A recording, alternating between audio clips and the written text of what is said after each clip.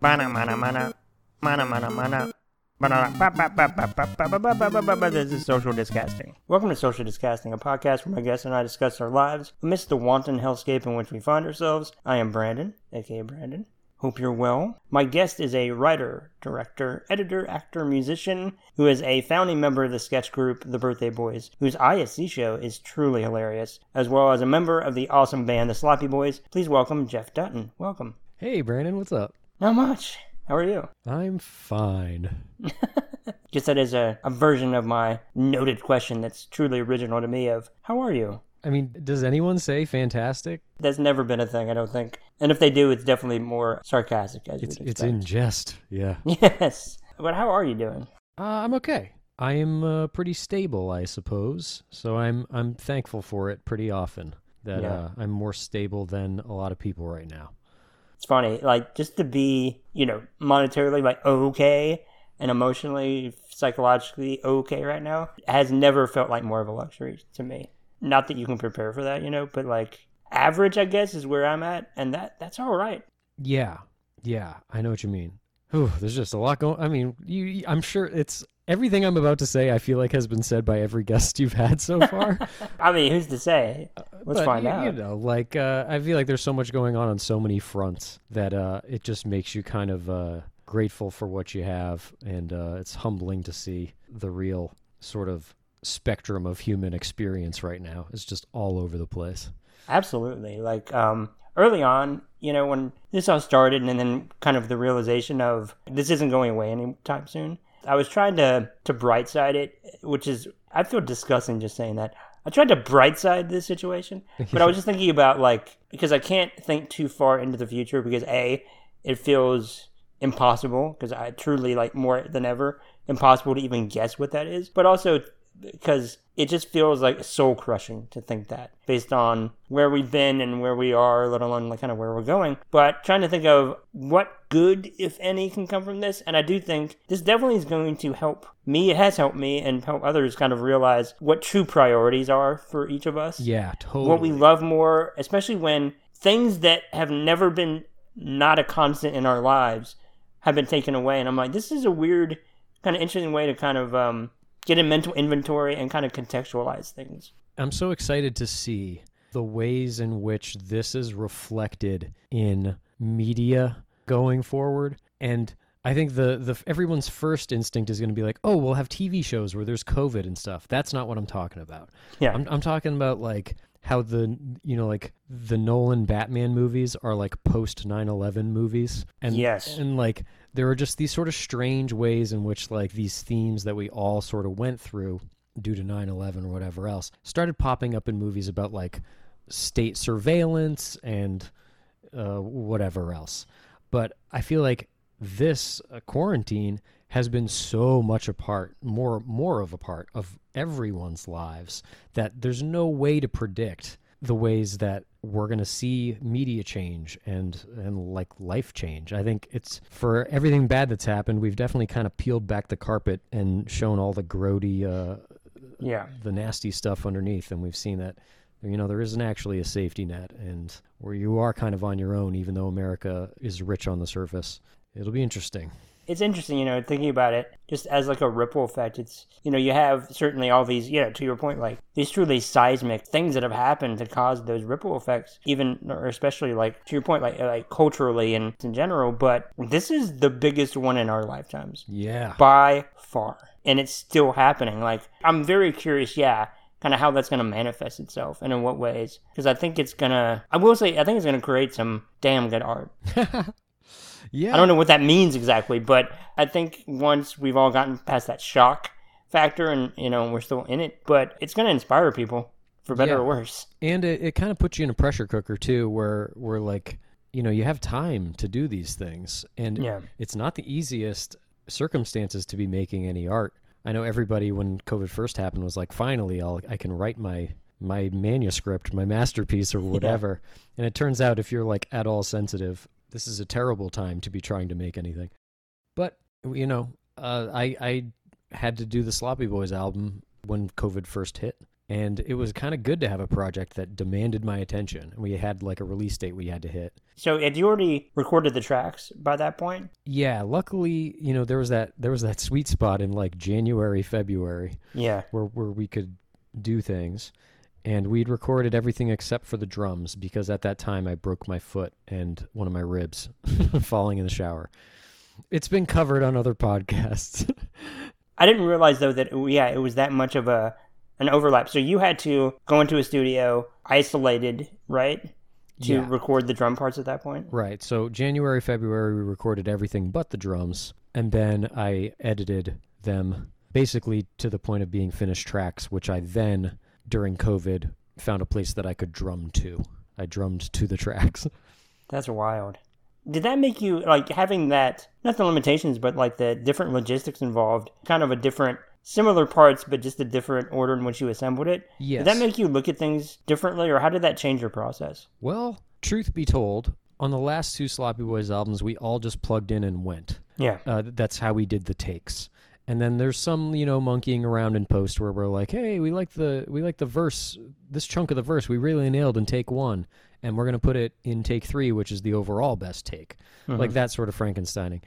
In this one, we recorded guitar and bass together, but we didn't have all that bleed with everybody playing together. So you had what a normal real band would do, which is have more isolated tracks, so you can get way more fancy. And so album 3, even though it is more Frankenstein, we had a lot more flexibility in post where we could kind of chop it up. It's a lot more chopped and screwed, which I can tell, but I hope I hope the listener cannot. No, I wouldn't have known. Honestly, I know. Yeah, so you're welcome. You got the Brandon seal of approval, so you can. I'll sleep easy. Please, if you need a pull quote, please, by all means, take it. Okay, great. But no, I mean, even just knowing just that bit of backstory though about the drums and your foot injury, you wouldn't have known by any stretch. And the album's great. I fucking love it. Thanks, man. So good. I'm really happy with them. Like, especially doing 3 albums in 3 years felt like, hey, that's ambitious, but time flies. Like you said, this COVID, we thought it could be 2 months or whatever, and now here we are. I think 7 months in. What are we to date? 6 months? I think 7 months. We're nearing 8 months at this point. Yeah. Which is just like, time doesn't even mean anything to me anymore at this point. It's just a blur, honestly. Like, it's not exactly an original thought, but it's just an absolute blur. Yep, it's true. At least I feel like we're all kind of getting out of that first phase, though, which was just like self-preservation and panic. And yes, I mean, that was a bummer with stores being picked over and everybody just being like, okay, I guess I'm going to be like drinking during the week, and I'm just going to like lift all self-imposed restrictions on like Postmates or whatever else, or like jacking off 3 times a day or whatever it is. Yeah. Like people were just like, I just got to get through this shit. And then you realize you got to live with it. And now I think people are starting to figure out sustainable ways of living with this, which is, depressing in its own way, but got to get through. I had that realization too, though, not that long ago, maybe like a month ago, of just, it's like you're living day to day, week to week, and then it just adds up. And you kind of blink and you realize, oh, this is just what life is for the foreseeable future. Yeah. And I need to continue to try to figure out some version of what my life was before this, just adapted through this prism of a fucking pandemic. And so, like, I saw Friends for the first time like a month ago, because I was just the show Friends? Like Joey and Chandler? Yeah, you know what? They were really there for me, and it really made me feel good. Nice. Yeah, but I saw some friends of mine for the first time, and it's like you intellectually know, but then to actually experience that of like, you need human contact. Good God, is it so unnatural to not have that, because I just wanted to squeeze them to death because I hadn't seen them for so long. It was just human contact is required. Yes. So this is all so unnatural in that regard, and a million others. And I think people are figuring it out too. Like, I saw somebody post somewhere today that like the way to get through this is not to burrow and stick your head in the sand and like get the time to pass, because that's what makes it feel like this just ocean of time. You really do need to force yourself to go do the things that you liked, even if they don't bring you as much joy as they used to. You still got to see people. Like, I last weekend just drove to downtown LA on Sunday morning and was just like, I'm going to walk around somewhere different. I'm going to go to Little Tokyo and I'm going to get a boba and I'm just going to like walk around a different area. And it was so much better to start work on Monday and be like, I did a thing for myself this weekend that was not just sitting around in the same 3 chairs in my apartment. It really does go a long way. Like this weekend, for example, we have like a local film festival they're doing that's at a drive-in. Oh yeah, that's a great revelation. Drive-in is back, baby. What'd you see? I'm so excited. I'm going this coming Saturday, actually, and it's like the Arkansas Cinema Society, and it's them doing a 4-day drive-in movie theater-based film festival. And the cool thing is that the movie they're showing Saturday is Nomadland, the Frances McDormand movie. Whoa. Okay. Which I'm like, holy shit. They think it's going to be up for like Best Picture, and it's from the writer-director of Chloe Zhao of The Rider from a couple years ago. Oh. Which, if you've not seen that movie is unbelievable. Oh, I haven't. That's great. It's so good. I'm over the moon about it. Like, I'm so excited. I love the movie theater experience so much, but I'm not going to a movie theater this year. Yeah. I just can't do it. And especially for, like, Tenet, come on. God, they are really trying to make that happen, and I think they've really shown their asses. Yeah. And also, Chris Nolan needs to be, like, brought back to earth a little bit. Yes, he does. Like, the same way that Darren Aronofsky... people were sort of like, after The Fountain, like, whoa, buddy, okay. And he adjusted. And instead of getting, like, bigger and more metaphysical, he was like, okay, I'm going to do The Wrestler. It's about one dude, and it's going to be this intimate thing, and I'm going to crush it. And then he did it again with Black Swan. And I feel like we got to do something like that with old Chris Nolan, because I agree. All these, like, time premises and stuff, it was just like, he really was the perfect director for, like, a comic book movie, because he brought way too much. He like went way too hard on like a Batman movie, and I love them. And then you give him free reign, and I think he feels like he's topping himself, but I don't really know why. I will say that I loved Dunkirk. Oh, okay, yeah, me too. I thought it was really, really interesting. Kind of an interesting like deconstruction of what those normally are. I loved it. I really did. But to your point, like, I really miss Memento, Chris Nolan, too. Oh, I mean, fuck. Yeah, he's been doing... Because he's so unbelievably talented, I'm like, I would, to your point, like, want to see a less is more Chris Nolan movie. Because it just is that he's getting bigger and bigger and bigger. And I just find that increasingly less interesting. Yeah, I forgot that he did Memento, and that's absolutely a time fuckery movie. Didn't he also do the Robin Williams, Al Pacino? Insomnia. Yeah. I saw that in theaters. That was the first one I saw of his, and I was like, holy shit, this movie. And even like The Prestige after that. Yeah, Prestige is great too. He's wildly talented. But like after Inception, we didn't need to go more in that direction. I feel like that was sort of like teetering on, he just kept moving the goalposts with his rules and stuff. And then Interstellar, I was like, okay, so you do have to like be a scientist to like fully enjoy this. I don't know. It feels like he's making a joke he doesn't realize he's making. It's like everybody who is enough of a Nolan fan to kind of like understand, like contextualize like where he's been and where he's going and what he's doing. It almost feels like he's like winking at everybody, but he doesn't know he's winking at you. Yeah. And I say that, and I do want to see Tenet, but I do not want to die for it. Well, everybody I know that's seen it, I'm like, how is it? And they all sort of shrug, whether they're smiling while they're shrugging or frowning while they're shrugging.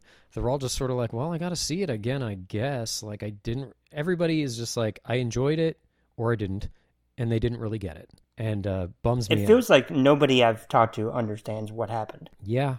And it feels like that movie was created, like, they came up with the title of, like, it's a palindrome. And then he's like, I got the next movie. And it's $300 million, and it's across 7 continents. I also just don't like any movie that isn't intended to be enjoyed on the first watch. Like, yes. I'm looking at you, Inherent Vice. I know everybody is like, dude, you gotta see it a second time. I'm like, guess what? No, I'm not going to. I rewatched it 3 months ago, I think. I mean, I probably should and I would enjoy it, but I just have disdain for, like, that sort of thing. Like, call me crazy. I think a movie should be enjoyable the first time, even if it's more enjoyable the second time. No, I agree. What do you think of like Paul Thomas Anderson movies in general? Because I know for me, I mean, this is not like a revelatory thing. I think he's a truly brilliant filmmaker, and I always say, as a default, that There Will Be Blood is my favorite movie. Oh yeah, I was hoping you would say it. unbelievable. I remember, it's funny, I remember seeing that in the theater, and as I was watching it, this is within like 20 minutes of watching it, I thought, and this sounds so like almost wishy-washy, but I was like, oh, is this what it felt like for somebody to see like Taxi Driver in the theater when it came out? That's what I thought too. You know it's a classic in real time. Yep. And that's what I thought watching that movie. Yep. It just feels like so original, and it's taking place in the past, but it's also really present. Yes. I think the movie that I thought of was like 2001 or something like that. You know, just like, oh, this is like an event picture that we're all seeing for the first time, and oh my God. And by the end, it was like, holy shit, this movie is like one of the all-timers walking out of the theater. And then like The Master leaving the theater, I was like, that was cool. I feel a little unresolved, which I'm sure is intentional, but I'm not leaving like I wanted to leave feeling like I felt leaving There Will Be Blood. I did too. That movie, I saw it with a friend of mine, opening day, I was stoked for it and everything, and it was a movie where, like, I know this movie is, like, impeccably made, and so, like, just everything about it, across the board, what a director, but I hated it. Oh, really? Not the movie, but how it made me feel. It made me feel miserable, and I hated feeling like that while also understanding this is an incredible film, and I've rewatched it since, and I think it's unbelievable. And I love it. I really do. But it's daring you to like it. Yeah. And I also remember wanting it to be like more on the nose L. Ron Hubbard and not like him kind of doing an L. Ron Hubbard like guy. I agree. How about Phantom Thread? Loved it. Me too, man. I loved it. Day-Lewis is indescribably just an absurdly incredible actor. I feel like they really get each other. Yeah, it's a good match, those two. The other day, I rewatched Punch Drunk Love, and I've watched it a couple times since. It makes me so happy to watch that movie, but also to just see Sandler just really like dig his teeth into a role. Same thing with Uncut Gems. Yo, man, yeah. I know who gives a shit, but he should have not only been nominated, he should have won Best Actor for that. Because I think he fucking owns that movie. I mean, I loved the movie, and I thought he was great in it, and I got like some people really didn't like the sort of anxiety of it, but I felt like it was fun. I loved it. I mean, I think Good Time is a less fun version of the same sort of anxiety. Yes. Or like, I'm not like a film historian. I like fun poppy movies, but Cassavetes, have you seen Husbands? I'm not, he's a blind spot for me to where I'm like, I need to just deep dive all of his movies because it's just everybody's like, oh, that's cinema, and I just need to do that on my end. Yeah, I haven't seen much, but Husbands has that sort of like, it has that feeling of somebody like squeezing and twisting a balloon slowly, where you're just like, oh God, it's gonna like pop. You know? See, and I love that, like that reminds me of like just There Will Be Blood with that, the way it opens and the score. I guess the Taxi Driver comparison in retrospect was a little on the nose because the score is truly what a score is supposed to be. It's putting you in the mood of the film, and it's fucking with you. And that score for There Will Be Blood, in my head, I'm like, oh, is this what this is going to be? And it made me so excited. I love stuff like that. I like if I'm going to enjoy a movie too, I'm like, please manipulate me, mess with me, do whatever you need to do. And I think Uncut Gems did it extremely effectively. Yeah. And I loved it personally. Oh, you know what I noticed is that the music in Uncut Gems sounded like Akira. Oh, interesting. Have you seen Akira? Yeah. There's a lot of that sort of like, there's like really percussive, like, and it comes up several times in Uncut Gems, and I ended up like looking it up after the movie because I felt crazy. And they said that there was, I don't know if it was a composer or whatever, did name check Akira. So I felt very happy that I had spotted it. But this reminds me of like uneasy movies that are told by like masterful storytellers, have this quality of being relaxing. Interesting. Like, I was talking to my buddy the other day, and he was like, yeah, man, I was just so stressed out. At the end of the day, I put on The Shining, and I completely got what he was saying. Because, The Shining is like a freaky movie, but you feel like you are in the hands of such a confident storyteller that it's relaxing in a way. It's like, I can let go. I'm in the hands of somebody who knows what they're doing. I know exactly what you mean. Like, you're gonna like appreciate it and respect it, and like at the very least. Yeah, and like everything is perfectly handled. It's just note perfect, even though that it's like trying to be even though it's a horror movie. Yeah. it just has this very controlled feeling that is kind of nice. My favorite director, I always say, is Fincher, and I have that with him. Yeah. To where I'm like, oh, I can get lost in this world. Like, I've seen Zodiac a bunch of times because I think it's just an absolute masterpiece. I think it's incredible. Mm-hmm.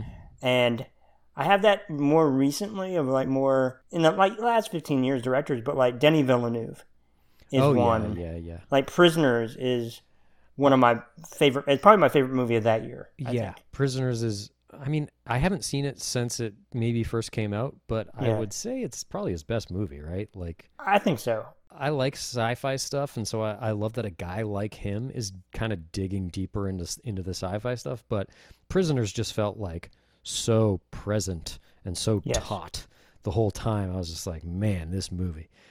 But I know I'm a fan of his because he said something about. Have you heard like what the trees were meant to be in that movie? The trees? Yeah, you know, because like the opening shot is them zooming in on like just a tree in this kind of forest, and he said that the trees in the movie, because like they're always in the background, are meant to be silent witnesses to the atrocities of what's happening around them. And for most directors, I would think that is such horseshit, but in my brain, I'm like, oh, I love that. That's artistry. Yeah, well, he's earned it. I mean, he's clearly not fucking around, and I think it makes sense that you mentioned him in the same breath as Kubrick. As Fincher. They both kind of like resonate together. Yes, they're similar dudes. It seems like. I agree, and he's one of those directors. Same thing with Fincher. I just love watching a movie, and you just kind of it clicks in your head where it's like, oh, they know exactly what they're doing. Yeah. To your point, like about Kubrick, but just of like, oh, they know exactly what they're doing, and they are communicating everything they want to with this because they have complete control over their art form. And I love that so much. Yeah, I remember there was a Hollywood like a Hollywood Reporter roundtable, maybe it was Variety, I don't remember, where they had who played Mark Zuckerberg, who's the nerd. Oh, Eisenberg? Yes, it was Jesse Eisenberg, and oh god, who's the guy in Secondhand Lions who is Haley Joel Osment? Robert Duvall. Okay, Robert Duvall. Okay. And Eisenberg was saying that Fincher made them do like 100 takes of that beginning and it like melted his brain. And Robert Duvall was like, that drives me crazy. That's the actor's enemy right there. You can't have somebody do that. And Eisenberg sort of defended him a little bit. But then I realized Robert Duvall, his daughter was Shelley Duvall, who was in The Shining, who was like famously abused by Kubrick for his like doing a million fucking takes and like yelling at her in front of the crew. So I there's definitely a dark side to it. But yes, they do have complete control. That is for sure. That's true. I think too, like with Duvall in general, like he strikes me as the type kind of 3 takes and he's good. He's just not a guy. I don't think he's ever given a bad performance or even gotten close to it. Yeah. Ever in his life.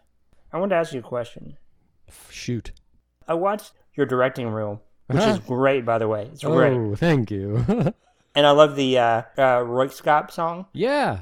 It's always made me like just so happy. With a directing reel, though, it feels like a very complicated thing to assemble. Is it that this is what I do and this is what I hope to do? What is the thought process of that? Well, I'll tell you, I don't really know what I'm doing there. I don't think anyone does. Yeah. I've never seen a reel. I don't think a reel exists where it's just like, yep, that got him the job. Maybe there is. You definitely do want to show the breadth of work that you've done in like a montage, but then you do also want to dip into like protracted segments. Mm-hmm. Does that make sense? Like you do want to like check in on like a sketch for a little bit. And I always felt like the montage is not really what you're doing. Like when you hire a director, you should be seeing how they handle scenes. So like chopping up like, oh, here's a bunch of famous faces or like big visual gags doesn't really seem like the thing to do. But I guess that, everybody's sort of told me, my managers or whatever, like, yeah, this is just your business card. This is like the first thing somebody sees about you, and they just need to understand that like he does comedy or whatever. It's a basic proof of concept. Yeah, it's tip of the spear. It's really just like they can dig deeper after that. This is just like the immediate handshake.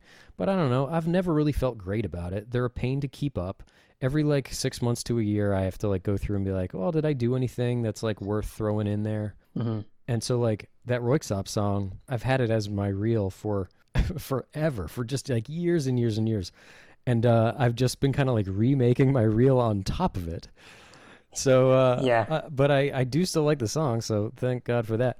Also, it's a great song. There's a great Röyksopp song that they use in the Dress Up Gang. Really? Have you seen Dress Up Gang? I'm not. Oh, dude, it's great. Okay. It's a TBS show that I think basically like never hit the air, but now since COVID is going, it's going, or at least online, but a frequently used like last song in an episode, in not every episode, but a frequently used final song is like a Röyksopp song that I love. Okay. I just Googled that. This looks really interesting. Oh, it's great. Okay, I'll watch that for sure. It's funny too, like the Röyksopp song. The song is Happy Up Here, I think, right? Yes. Uh-huh. It's a very self-fulfilling prophecy because it makes me so happy. Anytime I hear that song, it's just light and happy. And I like any just that electronic kind of backdrop of the song too. Yeah. It's just so goddamn good. I gotta say, I kind of turned my back on like sad music a couple years ago. I've only been like sort of getting back into it slowly, but man, when that EDM stuff hit, I was pretty much I was sold. I was into it. Like give me like driving happy beats. Not in like I'm not like an uns like hard fest bro, but I think there's really something to be said for music that you can kind of like have your own experiences to or have your own thoughts to.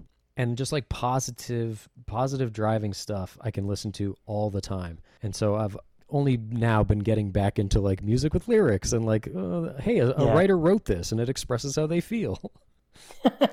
Yeah, it's weird. I've always been music before lyrics. Me too. I'm really bad with lyrics. Me too.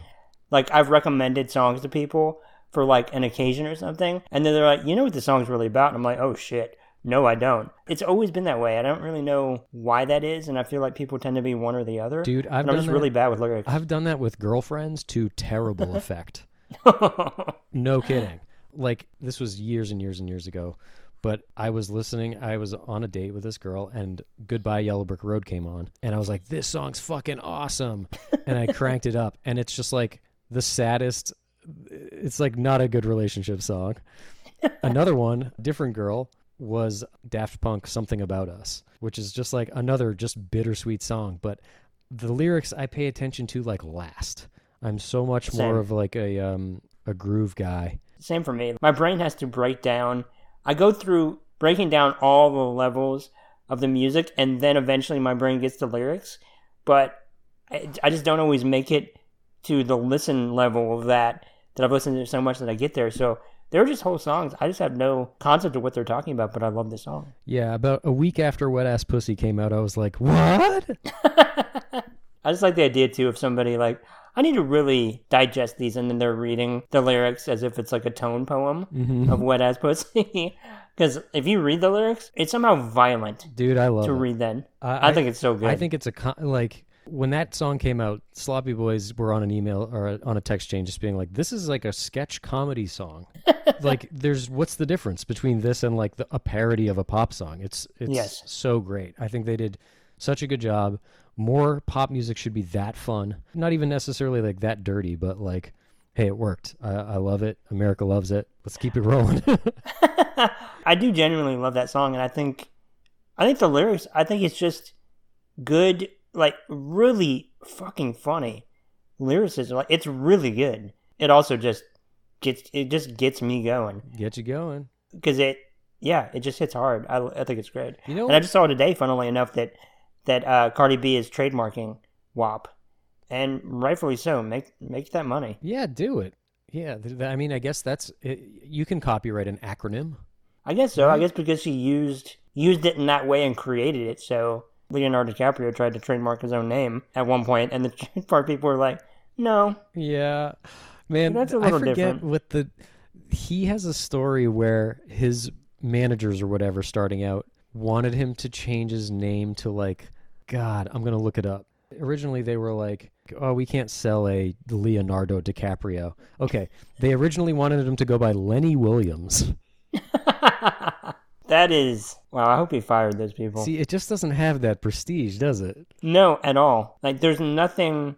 I mean, all respect to all the Lenny Williamses of the world, but there's nothing in any way dynamic about that on any level. Lenny Williams. Yeah, I struggle with going by Jefferson. I was going to ask you, by the way, like, should I say Jeff or Jefferson? Because saying Jeff feels so familiar where I in no way have that. Oh, sure you do. Oh, well, now 37 minutes in, call me whatever you want. Thank you, J-Dog. Do you go, is it Jefferson or like differentiate? What was the choice on that? Well, it's my given name. It's the name my mama gave me. And so I think it's good to kind of cut through the noise professionally, I guess. Mm-hmm. Like on all my documents and all that stuff, I'm Jefferson, and generally like that's my credit. Like I'm credited as Jefferson. That said, everyone calls me Jeff. There are a couple people who kind of prefer to call me Jefferson, but it's rare. I feel like I'm in trouble if someone calls me Jefferson. I'm like, ooh. Makes my butt clench up a little bit, like, ooh. Yeah, and now you've got Jefferson is in the cultural zeitgeist thanks to Hamilton, right? Yeah. Well, I kind of, I treat it, or I think of it as like Samuel L. Jackson, for example. Yes. Nobody in that man's life calls him Samuel. It's all Sam Jackson up and down. But he's credited as Samuel L. Jackson. So I kind of figure I'll take a card out of his deck. I have that with names, by the way, where there's some people that are so famous to where you just think of them as their full name like that, but then you realize like, oh, that's Sam. And it's kind of like, oh yeah, he's a Sam. Because I just think full name. I don't think individually. I thought that the other day, I was like, wow, it's wild that Glenn Close is named Glenn. Yeah. I'm like, oh, that's wild. Like, I just have known her as Glenn Close, but it's like, oh, her name is Glenn. Interesting. Glenn. Well played, Glenn. Well played. The only female Glenn I've ever met. I guess I have to meet her so I can say that too. Oh, right? Yeah, no, I haven't met her. I just mean, seen? Heard? There you haven't met Alfred Nobbs? It always is wild to me, too, that she randomly just showed up as a dude to be put in the boo box in Hook. Oh, right. That's a weird cast, because early in that, too, a London detective is played by, what's his name from Genesis? Oh. Phil Collins? Phil Collins, yeah. Oh, shit. What a weird movie on every conceivable level as it is. I forget that Hook did not do well when it first came out. Like, I was the target demo, and I loved Hook. I felt like everybody my age did. And then, looking back at the reviews and stuff, Hook was decimated. Nobody liked that movie, but I do think that, yeah, to your point, like, our generation is like, oh no, Hook's great. Yeah, I think, I mean, I don't like any kids' movies now anymore. And everybody's going to grow up being like, yeah, we love the Croods or whatever. Yeah. Minions too. Like, I think that too. And The Secret Life of Pets, I watched the first one. Yeah. And it's really funny. Oh, that's good. I mean, there's good stuff. There's Pixar and all that. Oh, Pixar. Hey, speaking of Glenn Close, have you seen The Girl with All the Gifts? Oh, I've not, but I've heard it's really good. I'm a big fan of the 28 Days Later, Weeks Later movies. Me too. And some buddies of mine do a horror marathon every year, and one of them was The Girl with All the Gifts. And about 15 minutes in, I was like, this is essentially 28 months later. Like, it is absolutely like spiritually in line with those movies. It feels like the third of the trilogy. Oh, I've got to see that then. And Glenn Close is in it. What's she doing in a zombie movie? Man, you never know where Alfred's going to pop up. It's crazy. Okay, I need to see that then because I've heard it's really good. It's great, and it's on Netflix now. You got to watch it. Oh, hell yeah. Okay. I do want to ask you one more thing. In your bio on your website, it says that you build arcade machines. Yes. True. What does that entail? Well, I'll tell you right now, it's kind of a heartbreaking story because my very first machine, I was poking around online because a buddy of mine told me that people these days, 10 years ago, build their own arcade machines.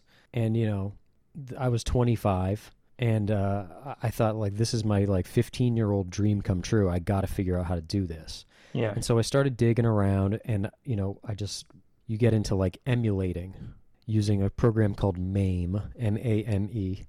That stands for, Multiple Arcade Machine Emulator or something. And you can emulate all those old, coin-operated games. And as I got deeper into that rabbit hole, I found there was a bar going out of business. and they had a Ninja Turtles 4-player cabinet. Ooh. And so I said, I'll take that for $400. And it also had a Simpsons in it.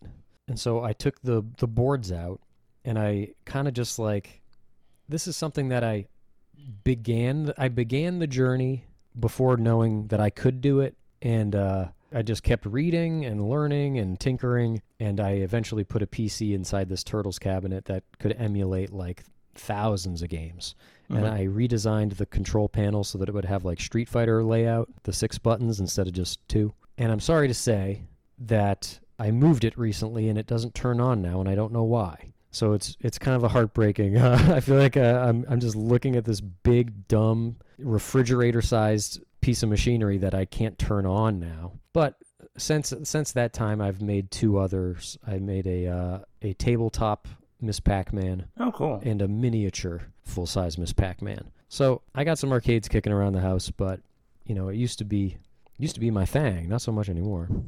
Yeah, I remember going to just arcades as a kid, and there was one of them too where they had like the price tag on it. This could be yours for this price, and it felt like an unattainable thing. Like, no, that's not possible. Yeah, because it's just so in my brain, like, oh, this is housed in this place in the mall. So the idea of having it at your house, I'm like, oh, that's not a life that's possible to me. Yeah, and you can buy them, but they're still expensive as fuck. Like, I really do think if you're interested in this sort of thing, anybody listening, and you're at all tinkery, you can learn how to make them for a fraction of the cost that you can buy them. Like, they sell Miss Pac-Man machines and like Turtles in Time machines for like $1,000, for multiple thousands of dollars. It's crazy. And they have Arcade 1-Up. Have you seen those? Oh yeah, I think that kind of might be. It's a pretty clever little thing. It's like not like tiny, but it's also not full size. And you can buy them for like $300 at Walmart, and you can assemble them in like 20 minutes. Oh shit, yeah. Okay, this is like maybe the best version of these that I've seen.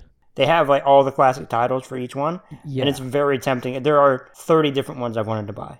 Yeah. It's really clever. They kind of put them in little collections, so it's like, oh, here's like the Marvel X-Men versus Street Fighter type cabinet or whatever. It's very smart what they do. Damn, these look good. I know. I wanted to buy so many, including, even the Golden Tee one. I'm like, oh, that'd be great. An NBA Jam. It's really, really smart what they do, I think. Yep. Man, if I had a big place with like a garage, I would love to just get a couple classic machines. Do you know Nathan Barnett? No. You heard of this dude? He's like he's like a really funny dude. He was around UCB when we were and stuff. For a long time, he just kind of constantly had machines. He would have like 6 or 8 in his garage, and he would get tired of one and sell it and buy a new different one, and it was like a lot of upkeep. I don't think he does it anymore, but he'd have parties at his house, and I'd just be like, this is a dream come true. Playing like big games too. He would have like Cruis'n USA and shit. Oh, cool. Yeah, pretty wild. I don't want to end this, but I need to end the show. That's all right. I get it. I know. God. Nothing personal. But is there anything you want to point people toward before we wrap it up? Oh, well, I assume anybody listening to this is aware. Maybe not. Check out the Sloppy Boys. That's my band with Tim Kalpakis and Mike Hanford, also from the Birthday Boys sketch comedy group. We put a lot of work into these albums. There's only 3 of them, and we don't know when we're going to get to do a 4th. So we're happy we got the 3rd one out the door, and we got a nice little trilogy on our hands. Are you still doing the, what you did last week, the streaming on Fridays? Oh, yeah, we were doing these things called the Paradiso Zoom Room, named after our 3rd album, Paradiso. And every week we talk about a different track, and next week, or rather this Friday, is the last of the tracks. So tonight. Ooh, tonight. Yeah, I'll be releasing this Friday morning, so Hey. tonight, the final one. If you want to check it out, follow at the Sloppy Boys on Twitter or Instagram, and we got the Zoom Room probably in the link in the bio, or we'll give you the room code right there on the day. But come hang out. We drink and we talk to people from all over this great nation of ours. It's really fun, too. I could make it to a couple weeks ago. It's just a lot of fun. It's 100% worth doing. Yeah, it's kind of like a podcast, but we like to be able to talk to people. Yeah. So we can the 3 of us have live mics, but then we can light up whoever we want, whoever's kind of doing something interesting. It's nice. Yeah, it's really cool. And we want to find a way to keep doing them. It's just we'll probably take a break after these 10. Yeah, I'm excited to see what iteration it comes in next. Yeah. But dude, thank you. This was so fun. Brandon, I love thanks, this. man. I hope I wasn't too complainy about the old quarantini. No, not at all. I assume everybody is. If anything, I was pretty offended that you were just so hard on my best friend, Chris Nolan. But, even I had some criticism for him. I think he needs to hear it. Chris, if you're listening, buddy, we love you, dude. Thank you again. This was so fun. Of course, man. Thank you all for listening. Just wear a mask. Be kind. Be empathetic. But these are normal things. So thank you and goodbye. Bye.